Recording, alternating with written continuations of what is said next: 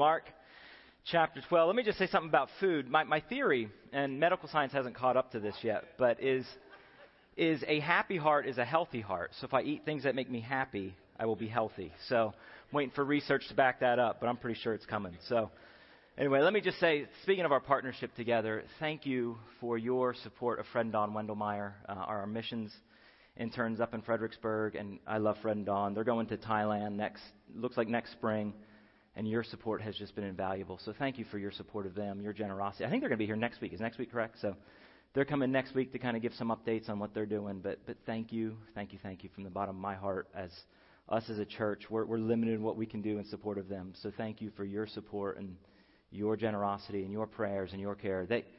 They love this church, and so thank you for loving them so well as they transition to Southeast Asia soon enough. In your Bibles, open to Mark chapter 12 if you haven't already. We're going to be looking at verses 18 through 27.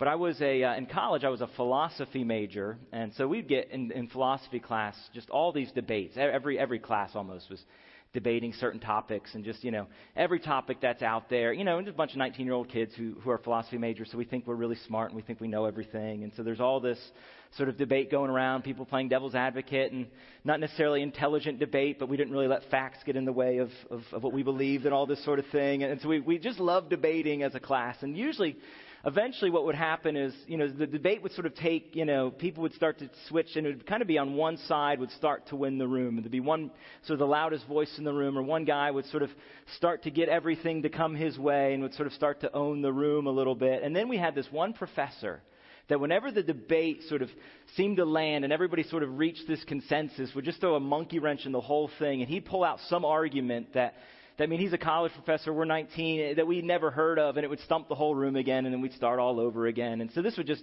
kind of every class, he just had this one thing on either side that would just sort of stump everyone, and no one could get around it, and no one could answer his question. And so he sort of made this career of sort of having us all like, oh, we don't know what to think, and all this sort of thing. He has all the answers, we don't have all the answers, and because we weren't as smart as him, we just sort of, every argument always ended up the same. We'd get to this consensus, and then he'd give us the unanswerable riddle, if you will. Well, in this morning's passage, the Sadducees, who don't believe in the resurrection, have an argument that sort of won the day in every crowd they've been part of.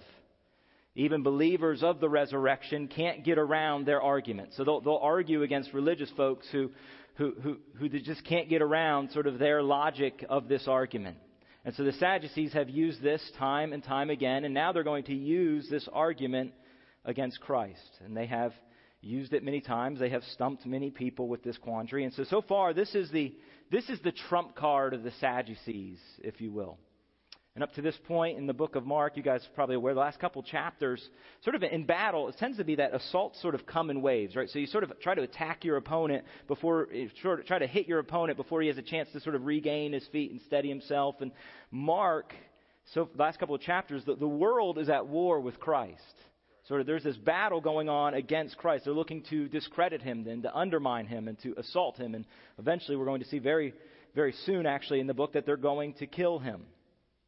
And so the last few chapters, it has been this parade of the chief priests and the teachers of Israel, the elders, the Pharisees, the Herodians, and now it's the Sadducees' turns. And so they pull out the big guns, the argument that will discredit Jesus. But what we find is in their attempt to tear Jesus away at the very foundation, instead what we find is he destroys theirs. And not only does he break down their foundation, but he builds up his followers and gives his followers even more reason for faith in him. So the main point we're going to be looking at this morning is our hope is the God of the living. Our hope is the God of the living. Mark chapter 12, verses 18 through 27. And the Sadducees came to him, who say there is no resurrection, and they asked him a question, saying, Teacher, Moses wrote for us that if a man's brother dies and leaves a wife, but leaves no child, the man must take the widow and raise up offspring for his brother. There were 7 brothers. The first took a wife, and when he died, left no offspring. And the second took her and died, leaving no offspring, and the third likewise. And the 7 left no offspring. Last of all, the woman also died. In the resurrection, when they rise again, whose wife will she be? For the 7 had her as a wife. Jesus said to them, Is this not the reason you are wrong? Because you know neither the Scriptures nor the power of God. For when they rise from the dead, they neither marry nor are given in marriage, but are like angels in heaven. And as for the dead being raised, have you not read in the book of Moses, in the passage about the bush, how God spoke to him, saying, I am the God of Abraham, and the God of Isaac, and the God of Jacob. He is not the God of the dead, but of the living. You are quite wrong. Main thing we're going to be looking at this morning is our hope is the God of the living. Before we go any further, let's pray. Well, Father, as we were wonderfully reminded of this morning as we sang of that the end of all things is our confidence, our steady hope is that your love for us goes on and on and on. Lord, I pray that what this morning would help accomplish in the lives of your people, of your saints, is just a steady and transformative confidence in the eternal love of God. Lord, as we think about the resurrection, as we think about the life that is to come, Lord, would this not just be theological truth that we ascribe to, but Lord, would it be transformative in nature? And Lord, would we put our current lives, our current trials, our current struggles, our current questions, Lord, would they be put in light of the hope that we have, and Lord, the reality of your eternal and unfailing love for your people. So Lord, would you work in our hearts just a steady, transformative confidence, we pray. In Jesus' name, amen. So before diving into the text a little bit more this morning, helpful probably to know a little bit of background about what's going on here. So chances are the Sadducees are a party you've heard of, probably a party you might know a little bit about, but it's actually important to know a couple of things about them to sort of put their question in proper context. So in verse 18 it says the Sadducees came to him, and the Sadducees say there is no resurrection. So we see that, and in Acts 23, verse 8, it says they do not believe in the resurrection, so sort of affirming that, but then it says they also do not believe in angels, or they don't believe in sort of spirits. They don't believe, basically, in the supernatural. So the Sadducees and the Pharisees are often lumped together, but they're two distinct parties. The Sadducees believe in God, but they don't believe in the supernatural. They don't believe in miracles. They are from families of the highest social status. They are high in society in this day. They are wealthy, they are worldly, and to be frank, they are not well loved. They are this group of people that lorded their position, lorded their status over people. And as far as their belief in Scripture and their belief in sort of revealed Word of God, they believe in the first 5 books of the Old Testament. So they believe in what Moses wrote, or at least most of it. They actually exclude a few sections because they don't like that, but they believe in the first 5 books of the Old Testament, but that's really all they believe. So they don't have much space for the supernatural. They don't have much space for angels or spirits. They don't believe in the resurrection, as it says, which means they don't believe in life after death or eternal punishment or eternal reward. And while they're not sort of the majority opinion, they carry a lot of clout because they are highly educated, because they have high status. They have a real influence on the crowds around them. They have a real influence on culture around them. So start with that we see that they have a theological problem with Jesus. They don't like Jesus for his theology in numerous things that he's teaching and doing, miracles that he's performing. But they also have a personal problem with Jesus because Jesus really does sort of attack their place in the social order and the social structure, because a chapter ago, in chapter 11, I don't know when you guys covered this, but in chapter 11, Jesus cleansed the temple. He kicks out the money changers, and he sort of comes down on the folks really running this whole industry. Well, they don't like him because this is what the Sadducees do. This is their domain. This is who they are. This is the area of temple life that they run. So they have a theological bone to pick with Jesus, and they have a personal one as well, because he's really disrupting their order. And so at Jesus, they just come out swinging. And so they use this argument that has actually stumped many before. As sort of history's gone on, this is one that sort of no one's really been able to refute and to answer them back. But I would submit they've never really run into a man like Jesus before. So 4 points we're going to be looking at specifically this morning. So our main point again is our hope is the God of the living, but 4 points. And Point number one is resurrection's false narrative. So the Sadducees who reject the resurrection and want to prove their case, so they take a case to the extreme. They take this hypothetical scenario, they go to the extreme with it to show that, boy, in this hypothetical scenario, it cannot be true. So even though you might say, well, seven husbands and all that, I mean, that wouldn't happen. But they're really doing this to show this logical flaw inside the argument. So in verses 18 through 23, they pose this question to Jesus. There's 7 brothers. One marries. There's no children. And he dies, and the brother marries the widow, and on it goes until all 7 brothers marry her. And then all 7 brothers pass away. They don't really bring up in the scenario. I mean, what point is brother 5 or 6 just thinking, this is a bad idea to kind of keep going on with this thing? But they all die. Then eventually she dies, and then they ask the question, well, who's going to be married to her in the resurrection? She can't be married to 7 men. They all rightfully have this claim of her that she's their wife. So who will be married to her in the resurrection? And to their credit, and sort of what makes his argument so compelling, is this is not completely out of left field in the Old Testament. When they say Moses taught in the books of Moses, there was this instructions for a brother to marry his brother's widow if there's no children. So if a man dies and they don't have any children, that the brother comes in and marries the widow, and that's to keep the family name going. That's to keep the family line intact. That's because whatever wealth the family would have had would have been passed on to him, so they want to keep the wealth intact, so it goes to the next brother, and so on and so on. So they raise this. So suppose this happens 7 times. What then, Jesus? They were showing sort of that the resurrection cannot be true because this woman, it just can't be married 7 times. How can the afterlife function like this? Now you might think, well, I mean, that's absurd, 7 husbands. But I mean, the argument would hold, well, what if it's 2 husbands? I mean, how many do we need to sort of say that the resurrection can't be true? This is just something that can't happen. Now, what their assumption is that the afterlife is just a longer version of this life.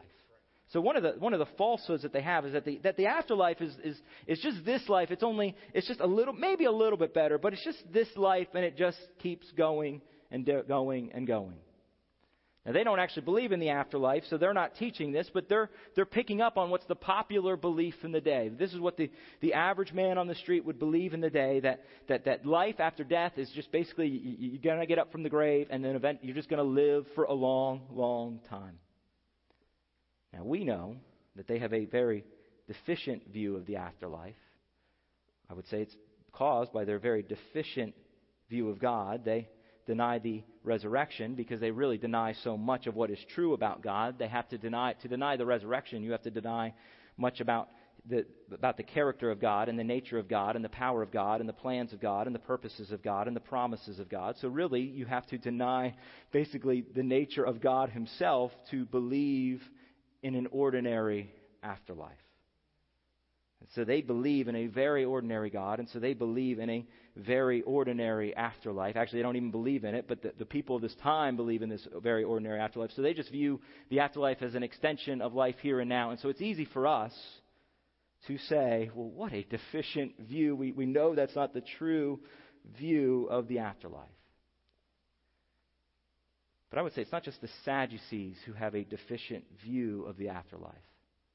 It's not just the Sadducees who believe false things of the life that is to come. I wonder how many people outside these doors picture the afterlife as boring. How many people outside these doors picture the things here and now as good as things will get? How many people picture the afterlife as happier than 21st century America with all of our comfort and all of our entertainment? How many people outside these doors do you suppose invest exclusively to the here and now, or at best, maybe into retirement? Now, whatever they may say they believe, it's really the same belief of the Sadducees, that, well, the here and now is what matters most. That the here and now is what's ultimate. And let me say that I'm concerned about them. I'm concerned about those outside these doors that would believe that. But here's what I'm more concerned about, is I have a tendency to believe it too. See, I have a tendency to invest primarily in here and now and not in eternity.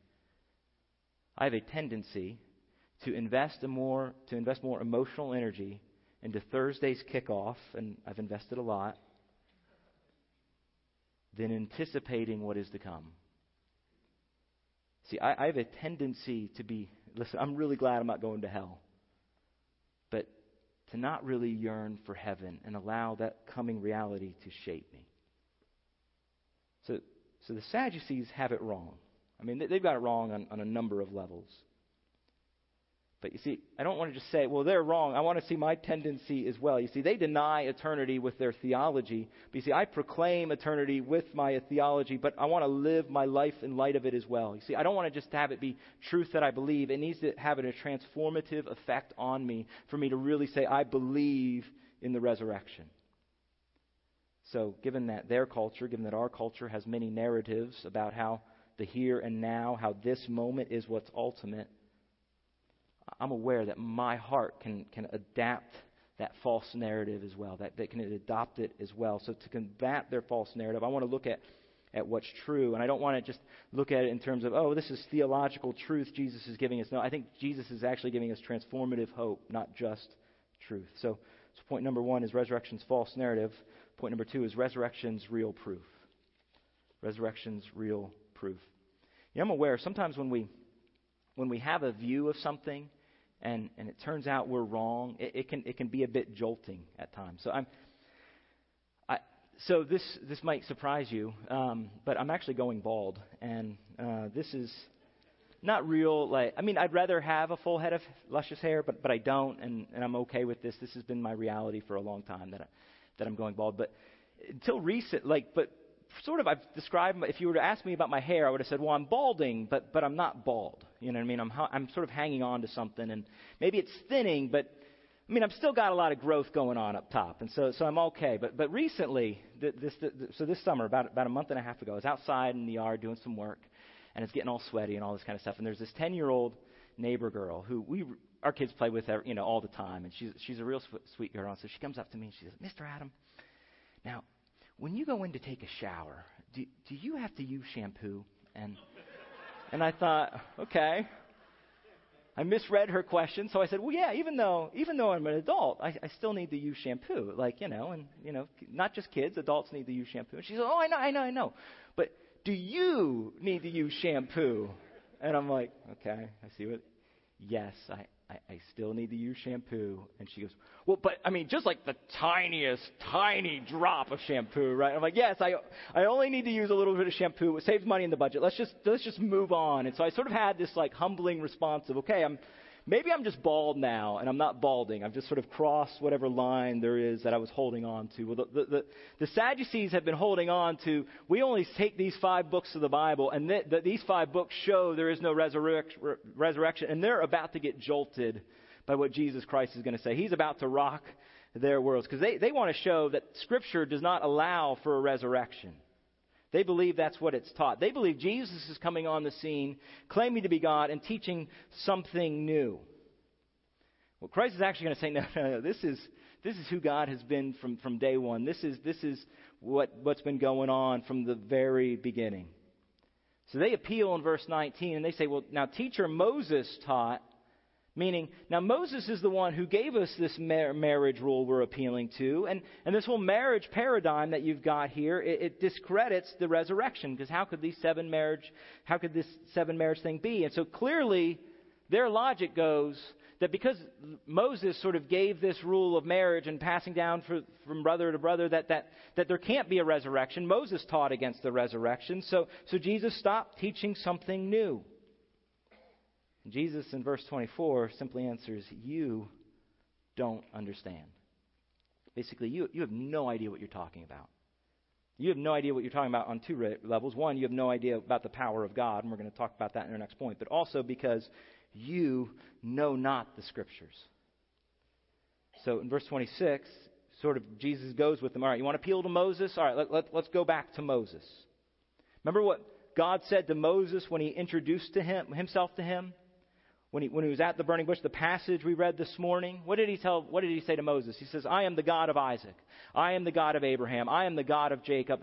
And Jesus makes explicitly clear. Remember at the burning bush, remember that in Exodus 3. Remember how he introduced himself? Well, here's the deal. He's not the God of dead people. He is the God of living people. So if he's going to introduce himself as the God of them, then they must be alive. Now, if they are alive, given that they've died on earth, well, then the resurrection must be real. So, Sadducees, we'll accept your terms are terrible. We're only going to look at 5 books, but we'll accept them. But let's go by your rules for a second. We'll go by the one author you allow in part. And even in him, you're going to see the resurrection is real. Because God is the God of the living. He is the God of Abraham. He is the God of Isaac. He is the God of Jacob. That's what he said to Moses right here in that book. Now you might wonder, now how can that be? Well, it's because the covenant he made with them is so profound, it demands an everlasting relationship with them. His covenant is so deep, it requires more than a few years on earth. So that's why years, really generations after their earthly deaths, God would say to Moses, I'm their God. It's not, I was their God. It's, I am their God. I am their God because right now they are alive. As if we needed further confirmation than Jesus himself, Hebrews 11 also says Abraham, Isaac, and Jacob, as well as many other saints, but it lists those 3. It says they were looking forward to the life and the city that is to come. Because they believed in the resurrection. Because it's always been the plan and the purposes of God to have an eternal relationship with his people. So let's be clear, the resurrection is real. Scripture confirms it time and time again. In the New Testament, we see it's all over the place, but just a couple that we'll point out. John 10, Jesus declares, I am the resurrection and the life. Whoever believes in me, though he die, yet shall he live. Romans 8 declares that not even death can separate us from the love of God. Now, that's only possible if death is actually not the end of the love of God. Ephesians 1 declares that all in Christ have an inheritance waiting for them. 1 Corinthians 15 says, if there's no resurrection from the dead, then Christ stayed in the grave. But he did indeed rise, and in him all shall be made alive. The resurrection is real. It is the testimony of Scripture from beginning to end. It is Jesus' testimony. And here's what you need to understand. If you are in Christ, it will be yours. It's real. You can have every confidence in it. The resurrection is not, I know it's not a fairy tale, but here's what else is not. It's not a nice thought. It's not even a hope we have. It's real. It's guaranteed. You can bank your life now. You can bank your eternity in it. You can have every confidence in it. It is sure. It is promised from God. So our hope is the God of the living. Third point I want to look at is resurrection's real power. So they disbelieve the resurrection because they really misunderstand and disbelieve Scripture. But we see Scripture is clear on the resurrection. But it says the other cause of their unbelief, verse 24 says, is you do not know the power of God. So what they have this view of God is that God's real, but he's sort of distant. He's uninvolved with humanity. Now, an uninvolved God in humanity really, I would say, has very little effect and hold on the human heart. About a year ago, my son was 3, and so 3-year-old son at a year ago, 3-year-old son, 6-year-old daughter. And a year ago, 2 things were going on. So one thing that was happening was we were potty training my son, and this will all tie together. So I'm going to tell you some random things, but hopefully they'll all tie together. The other thing that was going on is we just passed a rule in our house that our son was now allowed to play in our daughter's room, and our daughter did not really care for this ruling from on high. The rule was always they could play in his room, but not in her room because he would eat the toys and do things like that and kind of ruin most of her things. So there was a lot of resistance to this rule, but we've passed this rule. So a year ago, this is all going on, and we're potty training my son. And so when we're potty training him, we had this chart on the wall, and we were kind of, every time, so he'd go to bed with a pull-up on, and every time he would wake up with a dry pull-up, he got to put a sticker on his chart. So we had a little racetrack, and he'd get a little car sticker, and so we were racing to dry underwear, and so this was a big event in our home. If you've ever been potty trained, you understand that this is all of life for a little bit, and so we're racing to dry underwear, and at the end, when he reached the finish line on the chart, the big prize was we were going to go to the Dollar Tree. And he could pick out anything he wanted. So he's never gotten to pick out his own toy before. Like, he has no idea that, $1, I mean, we're not wealthy, but we can swing it. And so this to him is a major sort of thing going on here, that he's going to go to the Dollar Tree, pick out any toy he wants and the whole thing. And so he's so excited. And so every day and every nap, we'd get up and put the little sticker on. And so finally he accomplishes it. He crosses the finish line. And this is the biggest thing going on in the world. So every time we'd host a care group, he'd call everybody into his room and point out the chart, and it's the big deal that he's going to get to go. So he's talking about, go. He doesn't know what a calendar is, but he's making us put on the calendar when we're going to go to the store and all this kind of stuff. So this is his world right now, is how excited he is about getting this toy and picking it out. And one day we're driving, and we were going to go to the store the next day, and so we were just talking about it, and he goes, Dad, and our daughter Eva's in the car, and he goes, is it okay if Eva picks out my toy? And so we're like, well, I don't think you understand. Like, you only get one toy. So we're trying to talk him out of this. So he wants his sister to pick out the toy. And so we're trying, as good parents, we're trying to talk him out of being kind to her. And so we're like, well, no, I don't. There's only one toy. Like, she can't pick out one in you. And he's like, no, I want her to pick it out. So he's insistent. I get what I'm saying. Like, I want her to pick it out. And so we're really surprised, because this has been a thrill for him for weeks to pick out this toy. And so she just goes, well, why, Dre? Why do you want me to pick out your toy? And he goes, well, I love you, Eva. And the effect that had, as soon as we get home, she pulls out her tiny toys. She calls him into his room. She goes, Dre, come in here. Pulls out the tiny toys. And they set up shop in the room, and they're just playing for the next hour and a half with her precious little, the tiny toys are the toys he eats. And so this is her preciousest toys.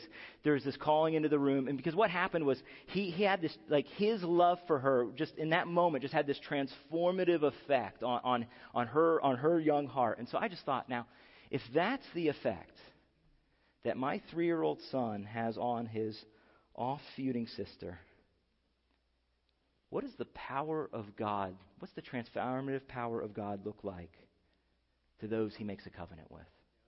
I mean, that's the power he has. What's the power of God look like that Jesus is referring to? Well, the power of God is this. It raises the dead back to life. It gives eternal life. It has lasting, and it has transformative power. Now, the Sadducees, even in the little bit they knew or believed, they should have believed it. Even with the little bit of Scripture they accepted, they should have believed in the power of God, because this is the God who they believe with the power of a word created all things, that day and night and earth and sea and star and star and star and star, which just came to being with a single word. That they should have known the power of God. They should have known the power of God, because this is the God who parted the Red Sea and saved from slavery, and who was very involved in the affairs of man when he sent plague after plague after plague to say to Pharaoh, let my people go. The Sadducees should have known the power of God and the ability of God to save and to care and to love and to lead his people. They should have known that life after death was easy for God. Now, they saw it and rejected it, and it says they didn't know it. If you're a Christian, I know you've seen the power of God. The nature, if you've seen the power of God, you should know the power of God. The nature of God demands a resurrection, because he is eternal. He is powerful. He is more powerful than death. How can God create something in his image which is not eternal? How can he make a covenant with man that is not eternal? How can a grave ever hold God down? It doesn't. How can it hold those who are in him? It simply cannot. And given what we believe about this God, how can that resurrected life not be more glorious and better than here? Now, in Hebrews, it talks of the impacts it made on Abraham and Isaac and Jacob and this long line of saints, the life that is coming, that there is a city of God coming, and God will be there, and so will I, and they fix their gaze on it, and it transformed their view of everything. I would say, how will it also not for you and I? His power is to create a place that the fall no longer reaches, where every pain is healed, where every hope is realized, that all those weights that drag us down are released for all time. And I would submit, it's not just that, it's God's power that allows this. God's power demands this. So if you believe in a powerful God, then you ought to believe in a powerful resurrection. And your belief in a powerful resurrection ought to have a transformative effect on your heart. So the fourth thing I want to look at is resurrection really happens. See, I'm aware I'm probably addressing a group that primarily does, before I said anything, probably would say, yep, Scripture says resurrection's true. Yep, I believe in the resurrection. But I want us this morning, I think one of the effects of this passage is meant to be that it's not just that we believe in the resurrection up here, but it's meant to have sort of a place in here. Because I'm aware that at times, I say this as one who believes in the resurrection, who hopes for it, at times it can feel so distant. And the here and now can feel, well, very here and now. I'm aware that I can live my life like I believe it, but it doesn't really shape and define my reality. So if you can relate to that in any way, let me encourage you to allow the truth of the resurrection to not just be something you believe, but something that transforms you. So I've said the God of the living is our hope, and so here's what you need to know, is that if you're alive, then you have a sure and you have a great hope. But I want to be clear about one other thing. God is powerful. He will accomplish this. He has promised to do this. He's promised to do this to the living, and He will do this. But I need to be clear and ask the question, or just say that He promises this to all those who are alive, that He's the God of the living. So, who are those who are alive? And I want to be clear that not all are alive. Only some are alive. So, who are those who are living? Well, Ephesians 2 says, "And you were dead in the trespasses and sins in which you once walked, following the course of this world, following the prince of the power of the air, the spirit that is now at work in the sons of disobedience, among whom we all once lived, in the passions of our flesh, carrying out the desires of the body and the mind, and were by nature children of wrath." And this is the universality of this, like the rest of mankind. So mankind as a whole, dead, not alive. Verse 4, "But God, being rich in mercy, because of the great love in which He loved us, even when we were dead in our trespasses, made us alive together with Christ. By grace you have been saved, and raised us up with Him, and seated us with Him in the heavenly places in Christ Jesus, so that in the coming ages He might show the immeasurable riches of His grace and kindness towards us in Jesus Christ." So, those who are alive are those who are alive in Christ. It is those who are with Christ, and it is only those who are in Christ. So if you are in Christ, if you have turned from your sins, repented of your sins, and placed your faith in Him and His work, then know you are alive and you will be resurrected to new life. It is guaranteed. But know this, that if you are not in Christ, you are eternal too. And you will find yourself, if you do not turn from your sins and find yourself in Christ, you will not be one who is eternally in Him in newfound resurrected life, but you are one who will face His fierce opposition forever. So, who are those who have life? It's not the perfect. It's not even the good. It's not those who can get a lot of the way to heaven but need a little boost along the way. It's nobody that can act or speak the part. Those who are alive are sinners who cling to Christ. So let me say, if you come to Him as a sinner, you will find Him full of forgiveness. But I'm aware that sin, because we're sinners and because we know we're sinners, we have this tendency to, because we sin, to run away from God. To try to get our way around and try to get some other way rather than running right to God. We try to run away from God. I was watching the movie Argo recently. Have any of you seen the movie Argo? It's cool. So the movie's about, and I'll try not to spoil it, but it's 1979 in Iran. There's some American hostages in Iran. So that they send this team of people some Americans to try to get this team of hostages out of Iran and try to get them out without sort of creating a scene and starting a war, basically. So there's this scene where these hostages, they make their way to the airport. And so to get out of Iran, the point is that the goal is they're going to get on a commercial flight and try to get out. And so while they're there, they have these like costumes on and sort of false, sort of they don't look like they would normally look, and they have false IDs, they have false passports, they have false backstories. Basically, they put on sort of a show to try to trick the Iranian officials and the security and all these people, that they're putting on these layers of things to try to trick the Iranian officials into believing there's someone else, that they really can be released from the country. And so there's this tension, and it's sort of the tension point of the movie is, are the Iranian officials going to believe it? Are the Iranian officials going to see them for who they are and arrest them, or are they going to release them?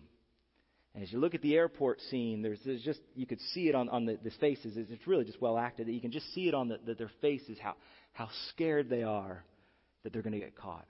How scared they are that the Iranian officials are going to see right through their facade and send them back. And so there's just this tension the whole time, because they know they're not who they claim to be. I'm aware that there are people in every church and every Sunday who are afraid to approach God because they're afraid that He is going to see right through the facade, that He is going to see you for who you really are.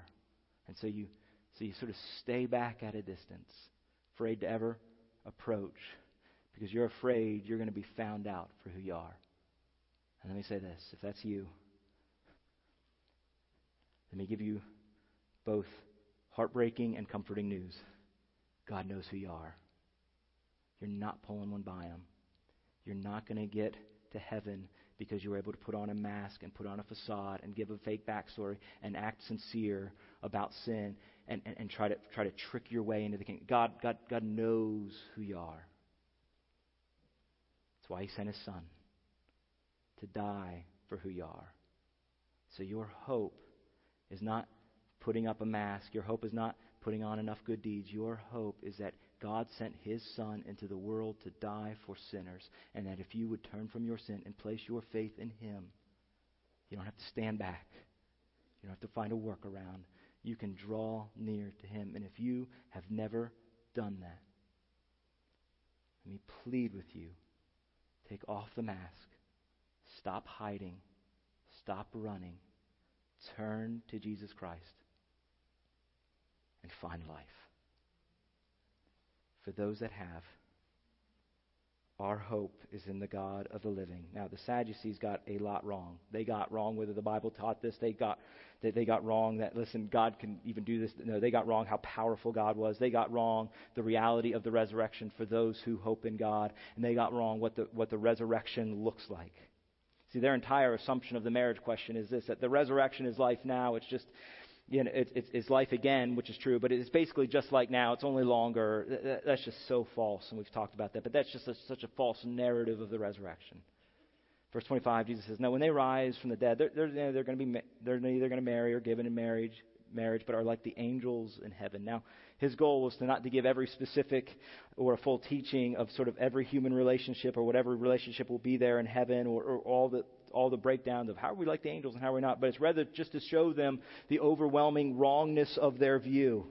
His point in saying that was to just show them, no, listen, what you view of the afterlife, which is just life here extended, could not be more wrong. No, the afterlife, the resurrection life, it's not just life extended, it is life redefined.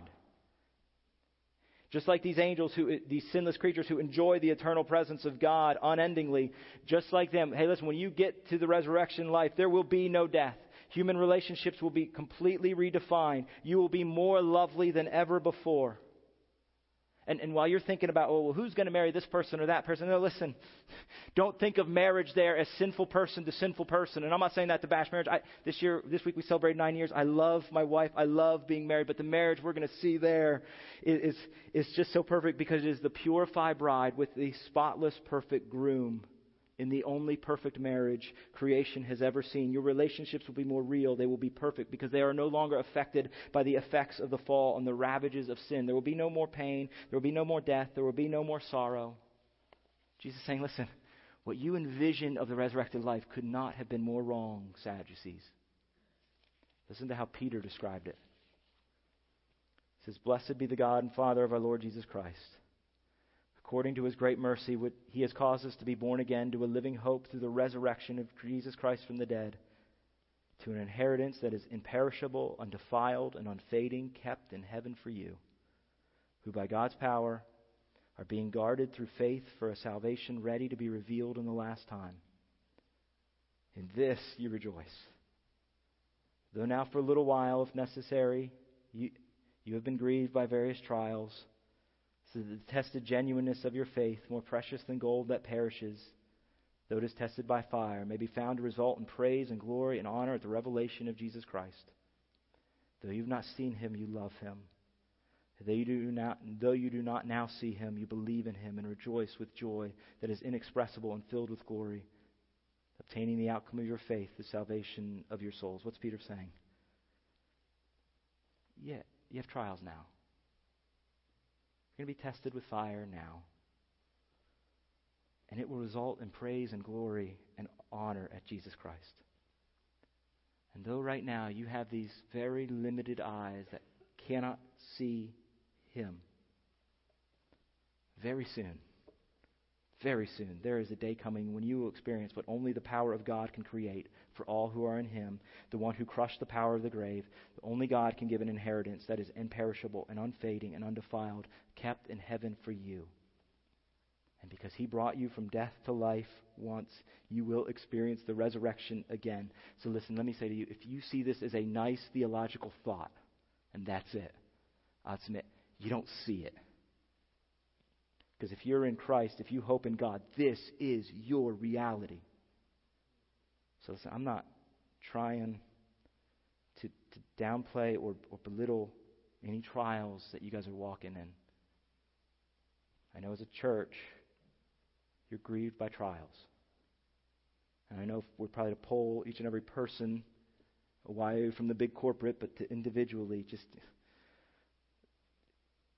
questions and just in your life right now, as you think about your marriage and just, boy, is this thing ever going to change? And carry prayers for your children of just why won't they walk on this road? Why are they walking on this one? Why won't they walk on this one? And physically, just feeling for some of you like my body's just failing. I know there are concerns on every heart of every person in this room. There are people that struggle not just with unknowns about the future in general, but like tomorrow. As they look at their day tomorrow, they're going to look at a day of trials. I don't mean to make those seem smaller than they ought. Listen, trials are real. Peter says you will have trials, various kinds. But something grand is coming. And that absolutely should transform how you view these things. There is a city coming, and because of the mercy of God, I am a citizen there. If you are in Christ, you are a citizen there forever. Because of Christ, you are alive forever. And so let that give transformation to these passing moments. It's not a denial of them, but let them be transformed by what is bigger and what is permanent and what is more real and lasting, because we really do have hope in the God of the living. And brothers and sisters, what a hope he gives. Let's pray. Father, I pray for two groups in particular this morning. One, Lord, anybody here that has never turned from their sins and placed their faith in you. Oh, Lord, would you break into their hearts right now? Lord, if they've been scared to approach because of their sin, Lord, would you help them to see the wonderful reality? Jesus Christ came for sinners. And Lord, for any of your people here this morning that feel in their hearts and in their lives the weight of trials, Lord, I primarily pray not that you would take the trial away, but that you would transform their view because of the hope we have in the God of the living. I pray this in Jesus' name. Amen.